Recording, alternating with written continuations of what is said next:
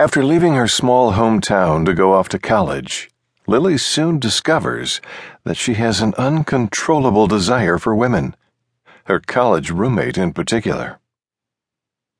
Lily had no roommate. For some reason, other students moved in their rooms in twos, but Lily was still alone. All the freshmen were walking around in couples, and she knew they were roommates.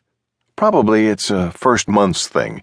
You're just getting to know the campus and the college life you're not used to, and you're provided a full-time best friend, your roommate. Later, twos will develop in threes, fours, the whole groups of friends, but for now, the only support for the newbies in a whole new college world was their roommate. Lily was still waiting for her new best friend to come. She knew her name, Ashley, but she had never seen her. Was she ill? Or did she change her mind and quit the college without even ever showing up? Lily didn't know. She felt so lonely, looking at a neatly made free bed in her room and thinking of her home. She had never left her small town, and going to college was a big adventure. But she was admitted, and there was no way back. Lily dreamt of having a degree, but even more, she dreamt of a real college life. Freedom.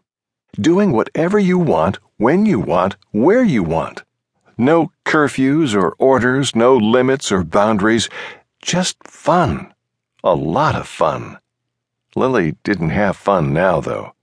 She felt she was not as brilliant as she used to be in school, and all her friends were either back in her hometown or in other colleges all around the country. She used to be a big fish in a small pond. Now, she was a tiny fish in a large ocean. Suddenly, she realized it's not that easy to make new friends. It's not that easy to find your place. It's not that easy to be admired again. There were girls much prettier than her, and she wasn't the star anymore. Lily admired these beauties, or belles, as she called them to herself in a French fashion, and secretly watched them on lectures. It was the perfect time for her shadowing sessions. She sat in the rear of the classroom so that she could see everybody, but nobody could see her, and watched. Lily listened to the professor inattentively. Her main goal now was to find friends and her new place in the society, so she thought to herself she should find out who was who. It was an excuse, though. Lily didn't admit it to herself, but she loved watching these belles.